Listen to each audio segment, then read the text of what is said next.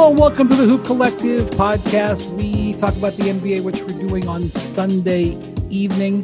Joining me from Fort Myers, Florida, is our front office insider, longtime NBA executive, our NBA executive on our staff, Bobby Marks. Hey, Bobby. Hey, Brian. How are we?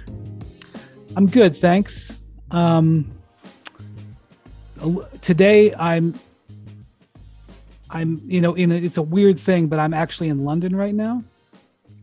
And I went to Arsenal versus Man United proper football today. It's a great experience. Arsenal, the home team, won 3-2 in the final minute of regulation. So it was an awesome game. There's a lot that the Premier League does right that the NBA could learn from.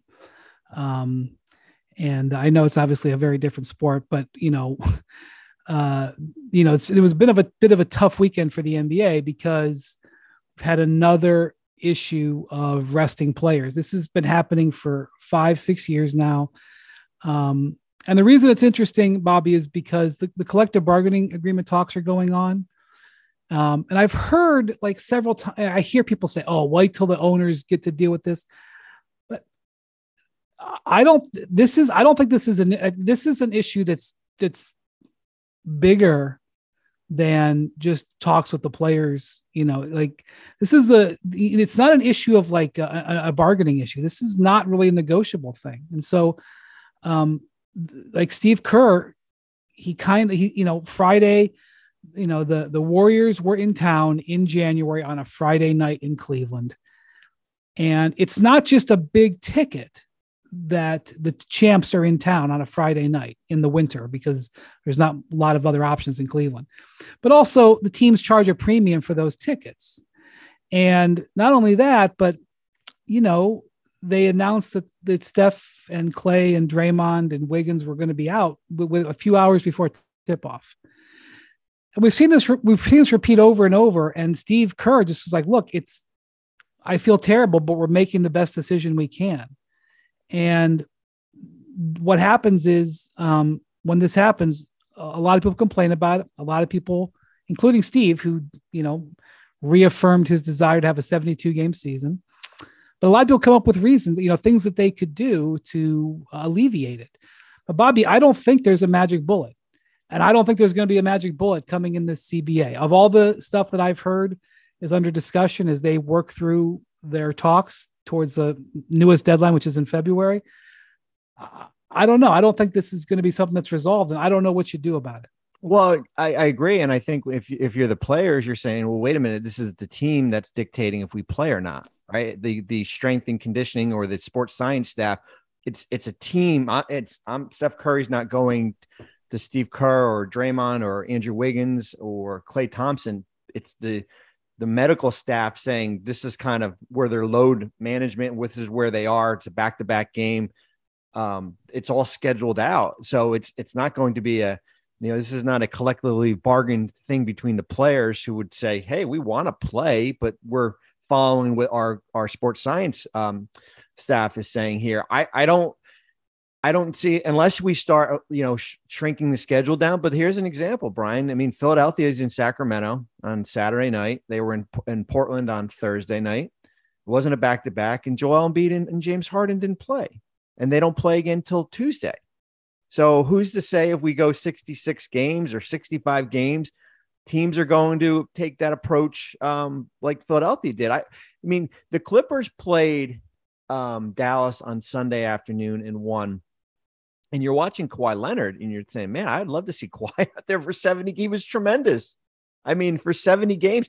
And it might benefit the Clippers at the end of the day, how rested he might be when we get towards the playoffs here. And I think the only thing I would say is that if you're, and I hate to say, if you're a paying customer and you want to go see one of these players, you got to look at the schedule and see where that team is, right? Like there's a buyer beware sticker. If Golden State's kind of on a back-to-back in Boston and you live in Cleveland, then you have to think twice about buying the ticket here. So it's a tough situation here. But as I said, unless we shrink the schedule, I think the one thing, and it's hard and I've had people say, well, eliminate back-to-backs. I mean, I've done the scheduling when I was with the Nets. It's like doing a puzzle.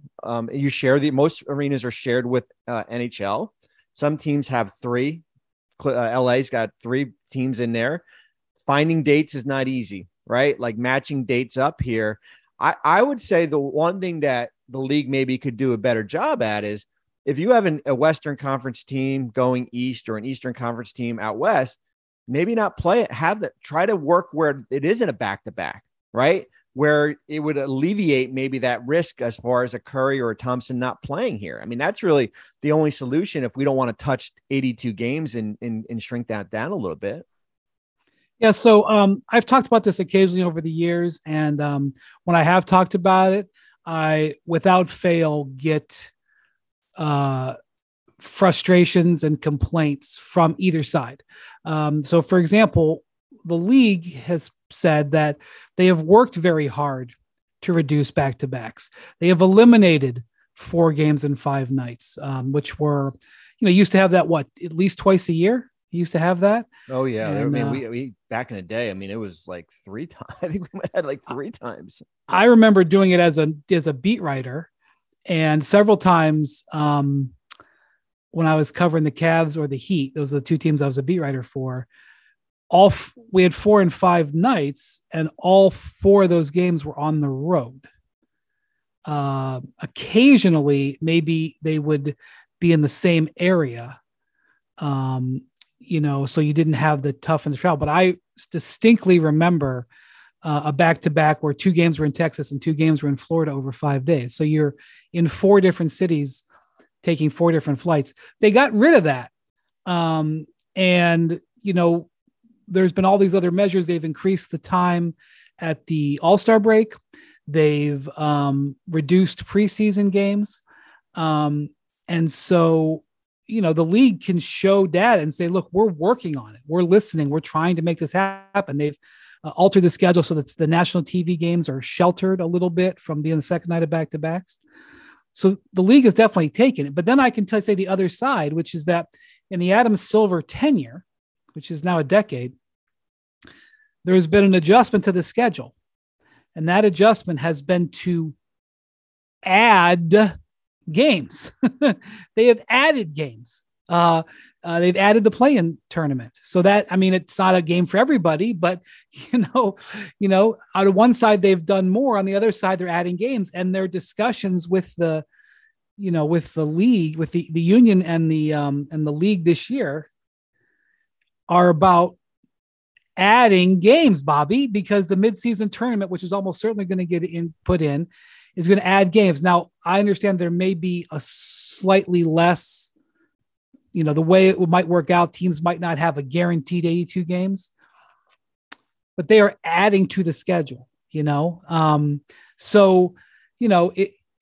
action. I always say on this podcast is actions over words. And the actions of the league are that they're not really interested in reducing the schedule. They're interested in reducing the burden, but they're not interested in reducing the schedule. And the players' actions are clear that they're not interested, and they're not interested in reducing the, reducing the games, because that would mean less money. So, and Steve Kerr, talked about 72 games. I think Greg Popovich might have said this a couple of years ago, or maybe it was sort of inferred by what he said, but it's already not an 82 game schedule, because the teams look at it when the schedule comes out and they're like, well, our guys are probably not going to play here, here, and here. And that's before their guys get injured. And so they're like, we're actually already operating like it's a 72 game schedule or a 75 game schedule, whatever. And they just haven't told anybody yet. And you find out in drips and drabs. But the thing about it is that ultimately at the end of the day, if you continue to send this message to your customer, there are going to be repercussions. And that's not a commentary on player safety. In principle, I am for the reduction of games. I do think that their scarcity would matter. I've spent some time recently overseas, spent some time in France with French league games. And then they play a lot fewer games, and the emphasis is a lot different. They also make literally 1/100, what fraction of the money that the NBA teams do. And in spending, I went to a Premier League game today. Obviously, soccer and basketball are very different, but the intensity of these games, because of the scarcity, is unquestioned. And of course, we know about it from the NFL.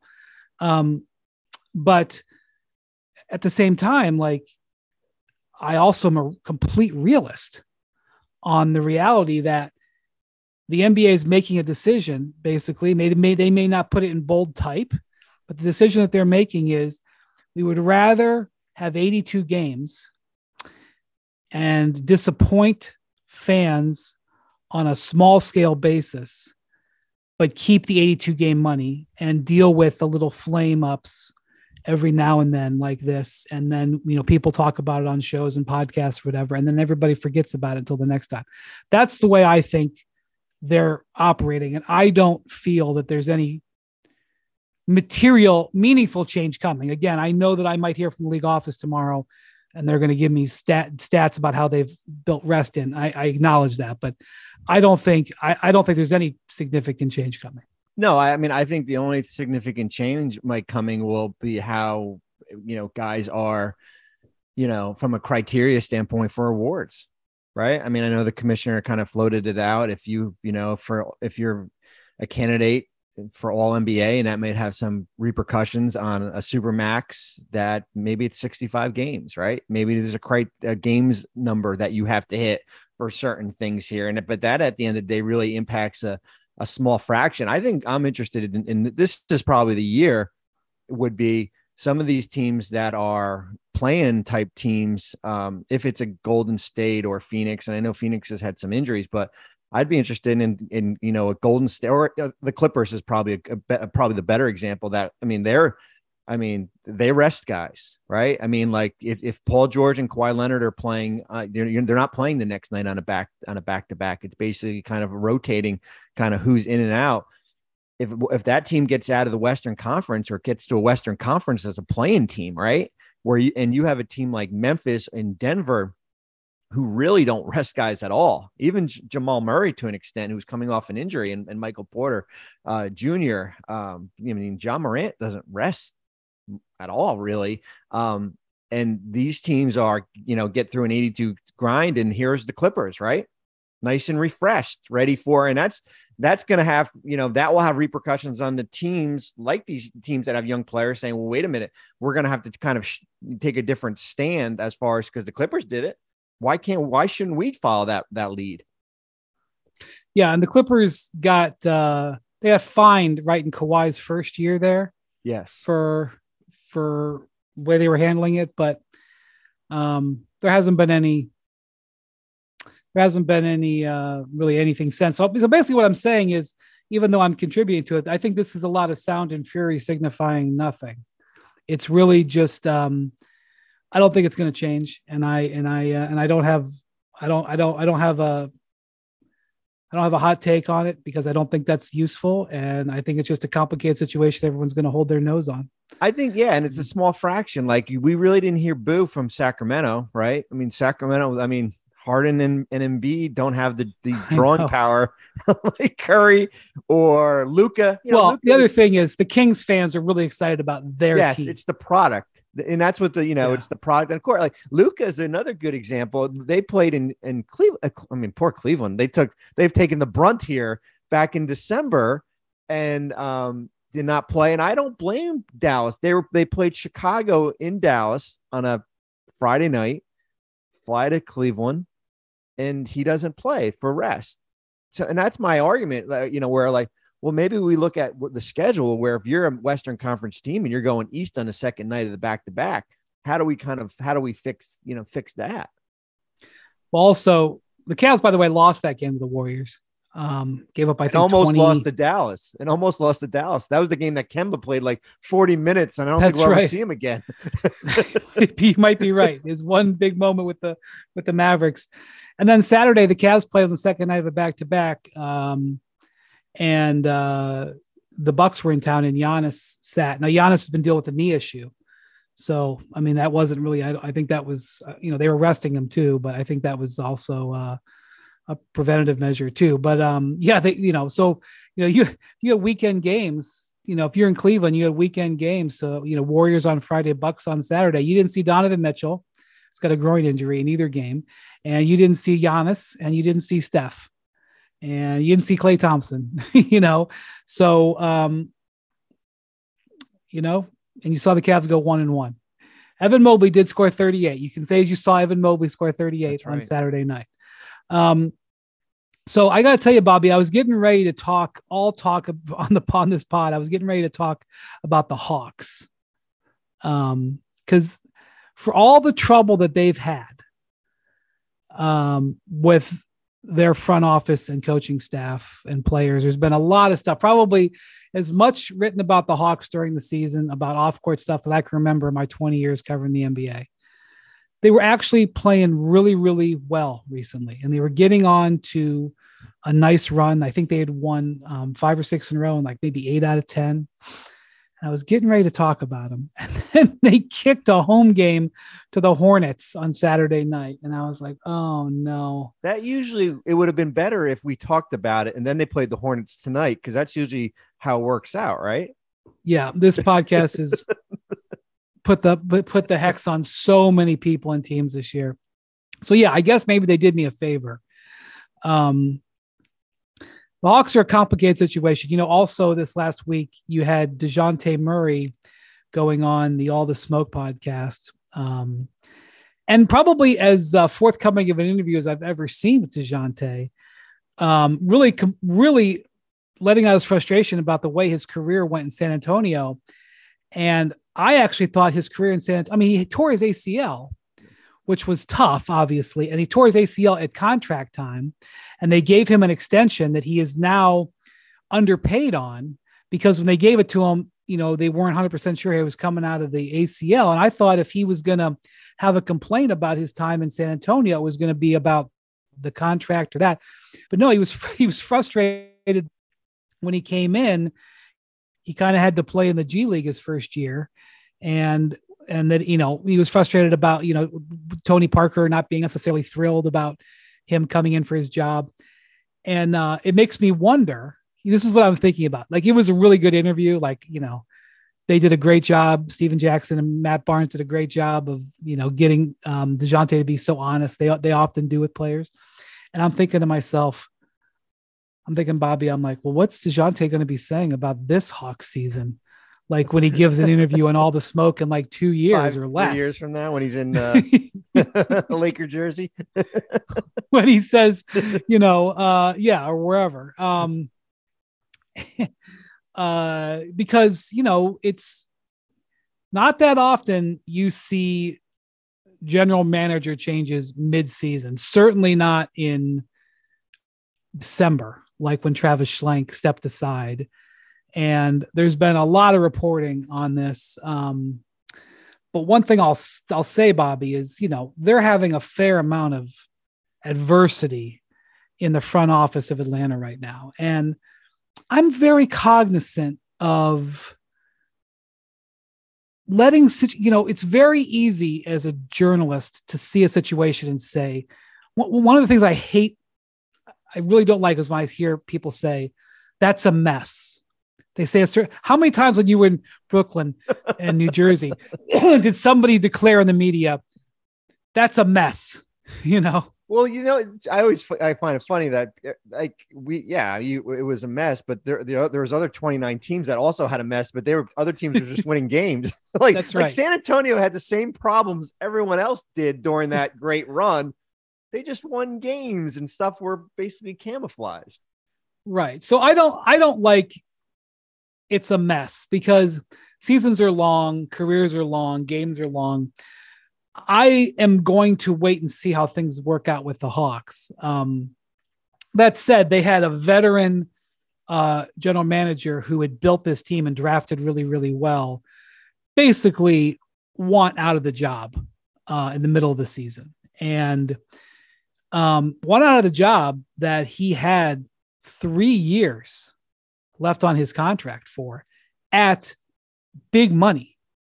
for a general manager, Travis Schlenk got an extension and he was making very good money. I don't, general manager salaries and team president salaries aren't publicized that much, Bobby, but I'm going to guess he was in the top third, if not the top quarter. Maybe he would dispute that, but he was being paid and still is being paid very, very well. He had a good contract and he got extended not too long ago. And he basically, the erosion, for as I understand it, started, well, it didn't start, maybe it didn't start, but the big problem was the DeJounte Murray trade. Well, there were other voices in there. So you have this very young front office taking over right now. So Landry Fields, who I believe is like 33 or 34, who a lot of people think is really, really smart. I mean, he went to Stanford.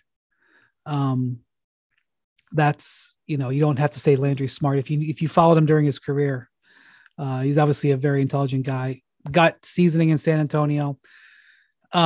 He's now running the team. And then there's been a lot of stuff about some of the young guys who are running the team with him. And they did. Not only did Travis Schlenk step aside, and they called him a consultant, but as I understand it, he's not really, he's on the payroll and he's there, but he doesn't have an office at the facility anymore. He's not there. He's, I suppose they could call him and ask him about a trade, but I don't foresee that happening. So they've got a very young front office in the middle of the season. And frankly, they're in the middle of trade talks. There's a possibility they could make a trade coming to the deadline. And they've got a real young front office, because in addition to Travis, they also dismissed some other guys in the front office, some guys who had 20 to 25 plus years experience in the NBA that they also let go, dismissed. And so they had a real experience drain. And recently they were interested in hiring Chris Grant away from the San Antonio Spurs. Chris Grant's 25 plus years in the NBA, was with the Hawks for 10 years. In fact, at one point got offered the Hawks general manager job and turned it down when he was with the Cleveland Cavs. And from what I'm told, even though they were interested in bringing him, that Chris has actually pulled his name out of consideration. He's going to stay with the Spurs. He's happy in San Antonio. And so, now, you have they tried to add a veteran and now they're going to have to maybe look for another veteran. So again, people can say, boy, that's a mess, but you know what, Bobby, they're kind of playing better. Trae Young, who was really having a rough shooting season, has been playing better. They had a terrible Hornets loss. They've been playing better as a team. Nate McMillan has altered the rotation, the lineups a little bit. Trae is taking, for the time being, it appears to be taking fewer, out of pocket shots and being a better passer. And look, Bobby, they have the deadline. How do we know they're not going to make a great trade just because they're young and haven't done it before? Like it's a concerning situation. It doesn't mean that they won't make a good execution trade here. So it's an unusual situation, but I'm going to reserve judgment. I know that they've been taking a lot of bruising from the media. I'm going to reserve judgment and just watch them for a little bit, both the team and the front office, before I declare this season a big problem or this season a loss. Yeah, I mean, before the Charlotte game where Terry Rozier got fouled twice, shooting a three, I think in the last 2 minutes, one of them went in. I had not seen that before. And they'd won five, they've won 5 of 6, including the Charlotte game. Their game out of 6 as of Sunday, 7-3 in the last 10, third in offensive rating. They've turned it around here. One game out of 6, as I said. And Murray's and Trae Young's averaging close to 10 assists in that stretch. Shot only 4 threes against Charlotte. So there was a game last week. I don't remember what game. He shot 1 3. Now, I don't think you should be shooting 1. Right. Let's shoot more than 1. But Trae, he has taken some heat from his teammates. He has had some issues with his head coach this year, but I am noticing an attempt to change behavior. Sorry to interrupt you. No. And DeJounte Murray, he's been great. I mean, 26, 50, and shooting over 55% from the field and 3 in the last, six or seven games here. I think the one thing with Atlanta is when you have strong ownership and a strong owner that has a voice, right? Like there are owners or absentee owners, right? But there's Tony Ressler is involved. Like he's heavily, that's an understatement, heavily involved. And he's been on the record. He came out and said after they lost to Milwaukee in the Eastern Conference Finals, that team should have been basically kind of not broken up, but not brought back. I would disagree with him where like, I didn't see anything, whether it had been John Collins, like John Collins was restricted free agent. And, with Trae Young and Kevin Huerter and Capella in that group, like they spent a lot of money. They spent $300 million on extensions and new contracts to bring that group back. Like, and but they were all in the prime of their career. They were young players. So I would disagree. I would say this though, Brian, having lived through dysfunction a lot, the one thing you don't want them to be is the Sea Caucus 7. And for the listeners out there who don't know who the Sea Caucus 7 are, we had a group in New Jersey when I first started with the Nets of 7 owners, right? Imagine that, 7 owners who at least had a 10% ownership. Like they all had a piece of this. And there was a lot of different voices on when a trade should be approved, when it shouldn't be approved, what gets, how the roster looks here. And that's the one thing when you better have complete alignment here. And the one thing I would be concerned with is basically like, you better have Nate McMillan better have full support, because it felt like at one point there was like internal sabotage going on with him. So you can't turn into where, it's one thing to disagree on things, but at the end of the day, they're all going to have to be on the same page as far as if it's a John Collins trade or if it's not John Collins trade, you move on here. And as you said, like, yeah, I'm on a reserve judgment because it's not like they're 15-35 right now. Right. And we're like it's their game out of 6 and they have played better basketball here. I like their roster here. I don't like it. I'm not putting up there where Boston is, but they've got guys in the prime of their career here. And I think the one thing you don't want to be is, you traded 3 first, 2 unprotected, or 2 were unprotected, a pick swap for DeJounte Murray, and him leave when he becomes a free agent in 2024, because, he's not going to sign an extension there next, unless the rules change in Atlanta. And he went on the record, I think he did it with Sam Amick at The Athletic, and he said like, I'm not used to all this. I don't know what he didn't call it a circus, but how everything is kind of out in the open. Like in San Antonio, like we didn't deal with things out in the open like that as far as trade rumors or things with coaches here. And that would be my biggest concern, is that Murray looks at the situation and in a year from now, and probably all the league has cap space and be like, this is not where I want to spend my next 4 or 5 years. Now let's talk about the play of the week. The pressure to follow up Hypnotic and Cognac weighing heavily on the team. Hypnotic was in the cup, blue and ready for the play. And boom, Añejo Tequila came in with a smooth assist to Hypnotic's tropical fruit finish. Shaken, strained, poured. It was green and good. The playmaking splash shifted the tempo. Another great cocktail from the Hypnotic team. Every season is Hypnotic and Tequila season. Hypnotic Liquor, Bardstown, Kentucky, 17% alcohol by volume. Hypnotic reminds you to think wisely, drink wisely. If only starting your fitness journey was as easy as starting this podcast. The truth is, all the lift big, get big, and Beachbody ready in 3 weeks pressure stops most of us from even starting. And starting is what matters most. It's everything. Wherever you're beginning and wherever you want to be, Peloton encourages you to just start. With thousands of classes to get you moving and doing what you can, even if that's just a 10-minute low-impact class, they have those too. And when you're ready, take it up a gear with a 30-minute live DJ ride. Start with Peloton and find instructors that will keep you motivated to stay on your fitness journey. Learn the basics and build from there. Remember, doing something is everything. Get started with a Peloton bike or Bike Plus rental at onepeloton.com/bike/rentals. Terms apply.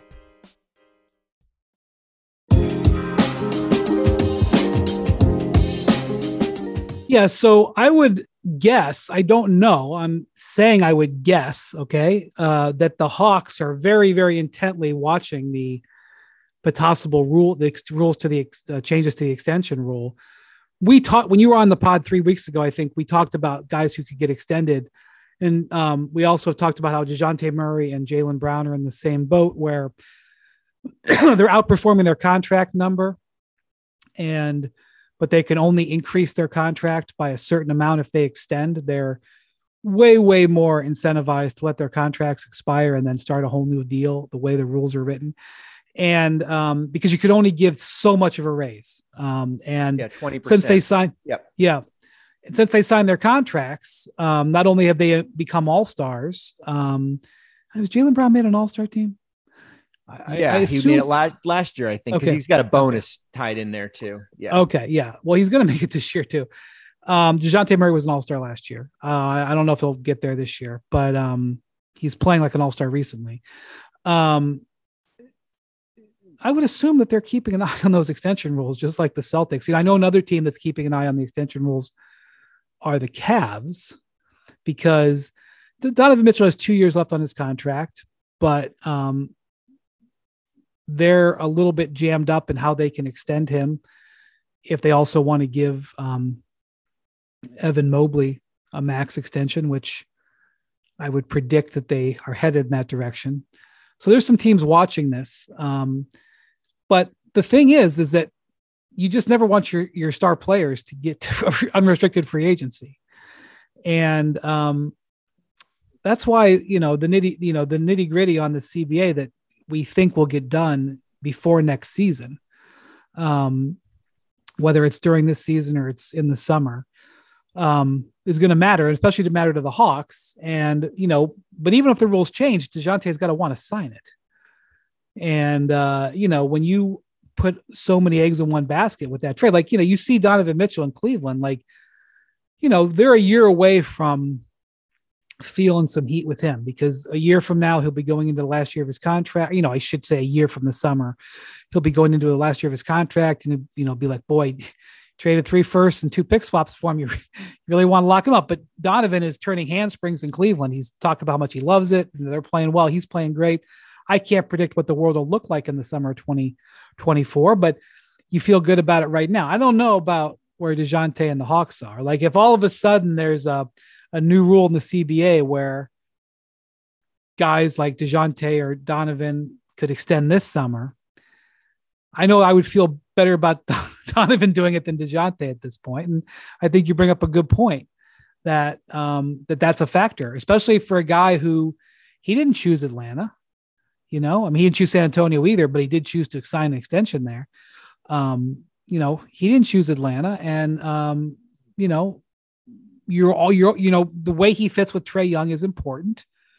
And, I think that's something that's very, very important for them in the next, 18 months to stabilize their coaching situation, to stabilize their front office situation. Yeah. I mean, I think with the extension rules, big picture, I think it's probably in the best interest of both sides that's one of the things that gets rectified as far as, as far as there's no reason why you can't be extension eligible and not sign a contract that's worth the percentage of the cap when you're a free agent. I mean, it just, if the league is looking into player retention, players staying with teams, at least in the, not getting to free agency here, we would have, who knows what would have happened with Jalen Brunson, right? I mean, can you imagine if Dallas would have been able to offer him for an extension during the year for 25% of the cap? Maybe they put down a $110 million extension and they were limited to $55 million. I mean, another good example is Domantas Sabonis. And they're having a great year in Sacramento. Yeah. But what happens if all hell breaks loose next year? He can't be extended because his number is so low. And now he's going to be an unrestricted free agent in 2024. OG Anunoby. I mean, there's a list of guys here who signed these basically at the time, weren't considered team friendly, but are now, you're you're handcuffed. I mean, we went through it, Brian, and with Darren Williams, like Darren didn't choose us when we traded for him, but we had to basically, and we couldn't. Talking about extension rules that were really outdated. They were outdated. I mean, it was basically a 7.5% increase, and it didn't make sense at all. And then you try to do all these different things to appease a player here. So I think at the end of the day, and hopefully we'll hear some more about, in the next few weeks or week, the CBA, where the CBA negotiation is, that this is kind of one of the things. For me, it's not even really a matter that needs to be collectively bargained. It helps the league. It helps teams, as far as lease. Washington would love to offer Kyle Kuzma more than a 4-year, $70 million extension that he's eligible for. Right. I mean, I don't know about Toronto with Fred. I think 4 for 114 is a pretty solid number for him, but I know he's looking for more. But I just think it gives the teams another resource as far as to retain that player if these rules are tweaked here. Do you think that there's any ability or impetus to get that done before the trade deadline so the teams have a clarity on? I think there's a priority that teams aren't going into the trade deadline with blinders on. Yeah. That you kind of know what you're working with. Yeah. It's not just the extension rules. The other thing is the luxury tax, because there's not going to be a hard salary cap, but I don't want to talk in absolutes. I think if that was really on the table, I don't think we would be hearing momentum in talks, but it sounds like there's going to be changes to the luxury tax system, potentially making the high payrolls even more penal to try to get them under control, but also possibly changing the levels at which teams are taxed. So it may be sort of a give and take. But certainly if you're a team that's at or near the tax or expects to be at or near the tax in a couple of years, or, year 2 or year 3 from now, you may want to have a better idea of where the tax is going and how much tax is going to cost before you think about trading for a player with 2 or 3 years left on his contract. For example, a guy like John Collins, who's got multiple years at over 20 million on his contract. He's been dangled on and off the market for months now. I don't think that's a breaking news. If you're going to trade for him, you might like to know what the cap rules are going to be in 2024, 2025. I just don't know if that can be sped along enough or even teams to have, even if it's not ratified, for teams to have a good feel by the start of February. Because it's all minutia. But, I think obviously if fans listen to this podcast, I'd like to think that they're slightly more educated than the average fan, but every single fan wants to know about trades. Wherever I am in the country this time of year, or, in this case, even overseas, people, when they come up to me, they, say hello, blah, blah, blah. And then they say, who are we going to get? Like, who are my Mavericks going to get? Who are my Pelicans going to get? Who are my 76ers going to get? And, this is a big thing about who they're going to get, is what these rules are. And we're in a bit of an unusual time. I don't want to say it's like, 3-alarm fire, but it's an unusual time, Bobby, to be at a trade deadline and to know that the rules are probably going to change in the very short term, but not have a great feel on what those rules are going to be. And I do think, while it's not a fun storyline to talk about, I do think it's something that's happening in the league right now. There's a player who's been rumored to possibly be available, who's on a big contract. And I'm trying to be vague here, but I'm talking to a GM the other day, and this GM is a GM that has trade assets that could potentially be in position to trade for a major player. And he's like, how can I take on X million when I don't know what it's going to look like, what my cap sheet is going to look like in 3 years? I mean, this is a guy who's actively saying this to me. So I can imagine what they're saying inside, meetings and trade talks right now. Well, yeah, I mean, because there's almost like a 3 or 4 step process. It's not just the general manager signing off, right? You've got anywhere, certainly your owner, but you've got your finance people are saying, all right, like, show me what it's going to look like 3 years from now. And how do you know? And if you're taking on, as you gave an example, John Collins, who got, 25 plus million, and we've already got, 3 other guys making that, like hypothetical, like whatever would happen if Ben Simmons became available, right? In Brooklyn. And he's not, I'm just throwing it out there, but like, he's got, a couple more years at max type number here. Like, can you absorb that type of number? And I think that's why the next few weeks are going to be pretty critical, not just for the trade deadline, as far as if we see, any type of movement with this CBA, that teams have a little bit more of an understanding. And I think that will help up, certainly we're in a slow process. Things will probably start picking up February 1st. That will help up, make, either teams are going to be more comfortable or you're going to wait into the off season. Yeah, I agree. I think my feel is that one of the reasons why talks are sluggish right now is because of unknowns, period. Unknowns about the CBA, unknowns about where certain players' health is going to be, unknowns about where teams are going to be. And we're kind of running out of time, because you're kind of saying to yourself, well, February is in 10 days, or less, whatever it is. It's by the time this pod comes out, it'll be in 8 days or whatever. Because I keep hearing people say what you just said. Well, let's get to February 1st. Let's get to February 1st. Well, the one thing I would say, though, and it's just going back in history, though, I mean, you look at the last 5 years, and I think 84% of the trades is the first week of February.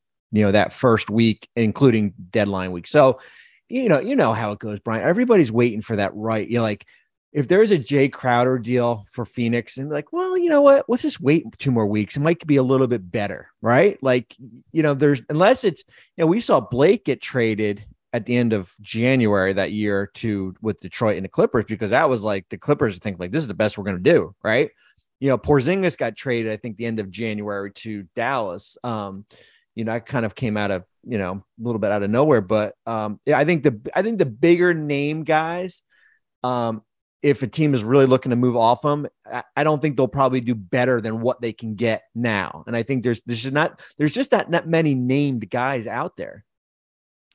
It's funny. Porzingis was in New York this week, and he kind of talked about how there's been a bit of a thawing from the fans. And he talked about how, I think, if I've got this right, I watched the interview, but I can't remember the exact things, but he said maybe he could have handled it differently. What I always remember about that, it was like the fastest answered trade demand, like in history. Like, he came in and said, I need to be traded, and they traded him like by noon. Yeah. I think I was in Bristol when that happened. It was like, I think there was like maybe the first, it may have been, was it the week up? I don't know. I remember being in the cafeteria when, like, you get the, like, the 5-alarm bell rings, right? Like the fireman, you're sliding down the down the ladder. That's right. Yeah. But I mean, he was also injured and out for the year. So at that time, but yeah. And it's funny, like, you routinely come up with these historical data points. Like, you'll say, there hasn't been a trade in October since 2016. And then, like, it turned out to be right, and I can't think of any more at the top of my head, but there hasn't been mid-level signings. Well, there hasn't been a guy there hasn't been a player who's hasn't renegotiated his contract since 2017, Robert Covington. And maybe Miles Turner will be the next, he'll break that 5-year streak. That'll be interesting. I mean, Miles Turner is a guy who a lot of people in the league talk to me about, because the Pacers have dangled him. He's flirted with wanting to leave the Woj pod. That, it's one of the moments of the year so far, when he basically put out an ad it was Woj's pod, right? Where he basically put out an ad to be traded to the Lakers. He self-tampered.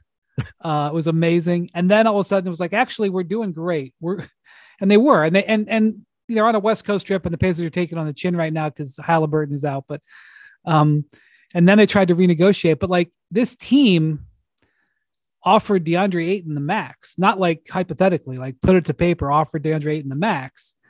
And, but is obviously not willing to go anywhere close to that for the guy they have in house. And it's just interesting because, a lot of people say that Miles Turner is an imperfect player, and that's true. A lot of people say DeAndre Ayton's an imperfect player, and that's true. But yeah, I mean, the concept, what is the deadline for the renegotiation and extension? February 28th. Okay. Yeah. So right. There's they might wait. There's 28 days in February. Yeah. Yeah. They may wait and see what they do at the deadline that happens there. But yeah. So typically when you give stats about the history of moves, obviously it's not ironclad, but there's a reason why you've got those numbers. Before we go, do you think there's anything else in this CBA that if and when it gets done, like let's say it gets done February 7th or something, or 5th, that you're going to immediately be looking at other than the extension rules and the luxury tax rules that we've talked about here? I think it's really just going to be an amendment of what we already have.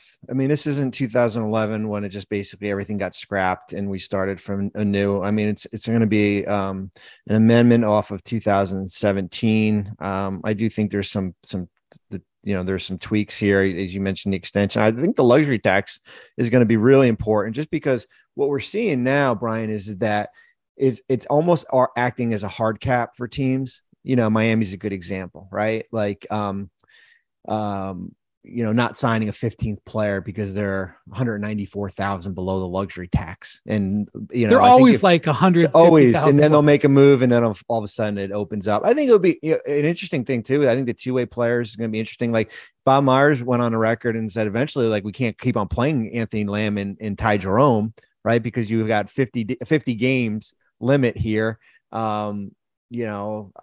So I think expansion of rosters, possibly we could see something like that. But I'm not expecting a huge, like, we're going to have to be like, pulling all nighter, reading these, these rules here. You can now stream the most MLB games on DirecTV without a satellite dish. Yes, catch the clutch hits, strikeouts, grand salamis, web gems with nothing on your roof. So who's ever up there, whether it's the roofers, Santa, birds, old-timey chimney sweeps, moody teenagers, thrill-seeking raccoons, you name it, they won't find a satellite dish. But you will find your MLB games on DirecTV. That means DirecTV is your home for baseball this season. Root with nothing on your roof. Yes, stream your team. Call 1-800-DirecTV or visit DirecTV.com. Sign up today. Claim based on total games carried on sports networks. Sports availability varies by zip code and requires choice package. For the ones who get it done, Grainger offers high-quality supplies and solutions for every industry, as well as access to product specialists who have the knowledge and experience to answer your toughest questions. Plus, their commitment to being your safety partner can help you keep your facility safe and your people safer. Call or click Grainger.com or just stop by.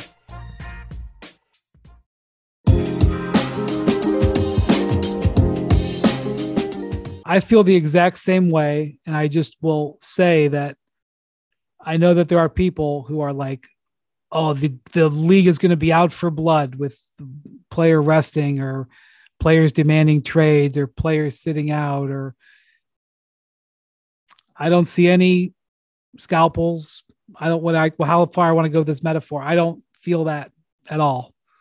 I think it's just nitty gritty negotiations. I don't think it's going to be, to some team lawyers and to some team finance guys, I think there could be some changes that have to make them roll up their sleeves, but I don't think we're going to see this sea change with, owners trying to force players in regardless of how it sounds. The funny thing that, Brian, is real quick is like everyone's talking about, like we should make contracts non-guaranteed and do the NFL stuff. Like you can write whatever you want in a contract. Like there's no one's putting a gun to your head saying that you have to give a player a guaranteed contract. Like you can be creative as much as you want, right? You can do a Kevin Porter Jr. type contract. Yeah, that was a football style contract. Yeah, you can you can do it. Spencer Dinwiddie, games played, and teams can do whatever they want here. They just elect not to, right? Like that's the reason why.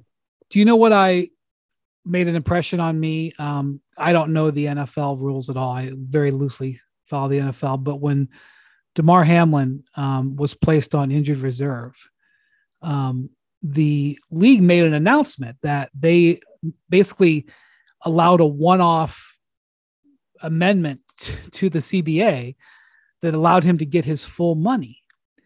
And I said, what was that? Come again? And it was that if you get put on IR, not released, if you get put on IR and you have a certain contract, and I think he was a 6th-round draft pick.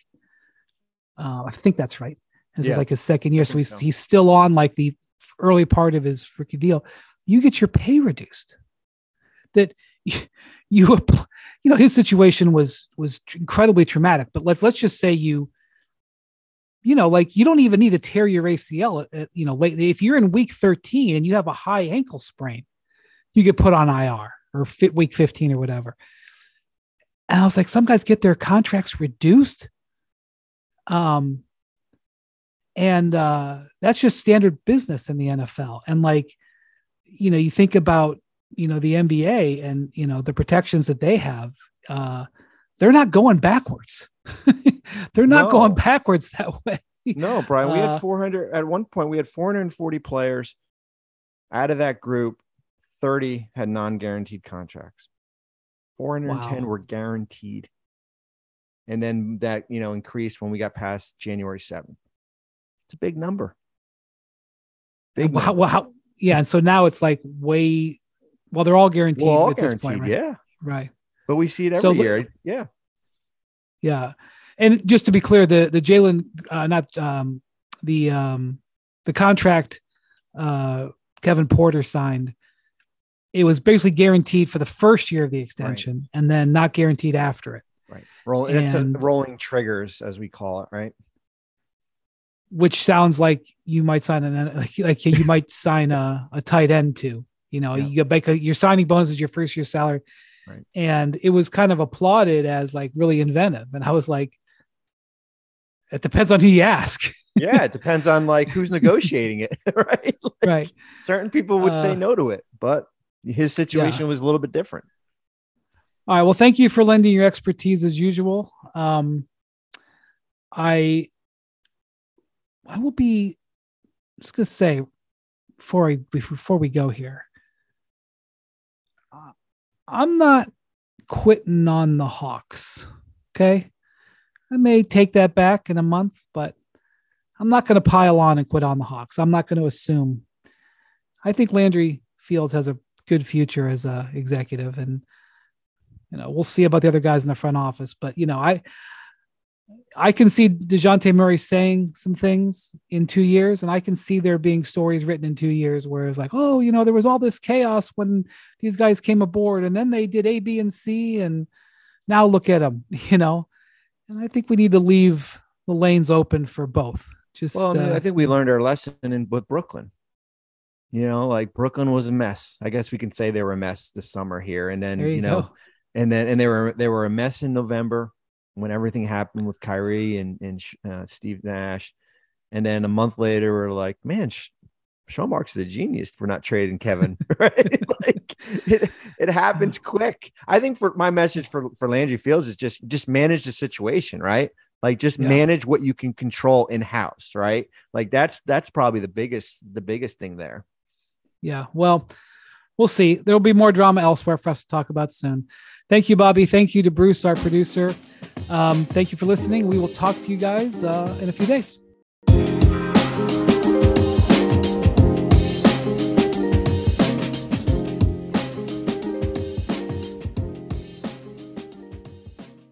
Real quick, what's the easiest choice you can make? Window seat over middle? Taco Tuesday over salad? What about selling with Shopify?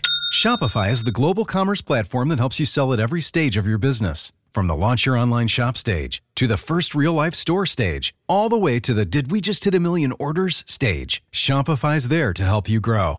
Sign up for a $1 per month trial period at shopify.com/hoop, all lowercase. Go to shopify.com/hoop now to grow your business, no matter what stage you're in. Shopify.com/hoop.